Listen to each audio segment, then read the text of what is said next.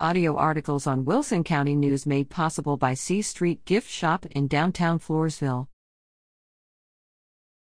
Screen time replaces family time. Editor.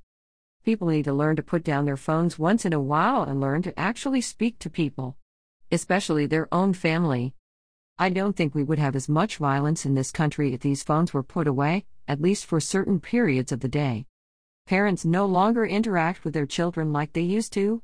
They don't know where they are going online or what they are doing, and kids have access to sites they don't need to be on. Unfortunately, many, or most, parents introduce these phones to very young children as a means of entertainment so mom can get something else done. Parents may use them as temporary babysitters, but then kids get hooked on the phones.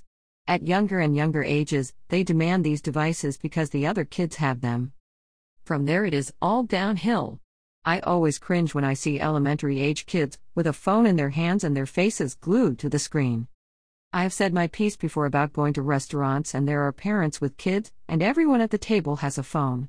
Nobody is talking to anybody else at their own table. We have pretty much ruined our family life, and then we wonder why we have so much crime and violence in this country. That is not the only reason, of course, but I do believe it is one of the very important reasons our country has gone downhill. People are not paying attention to the real world. Susan Wolfsmizikoi.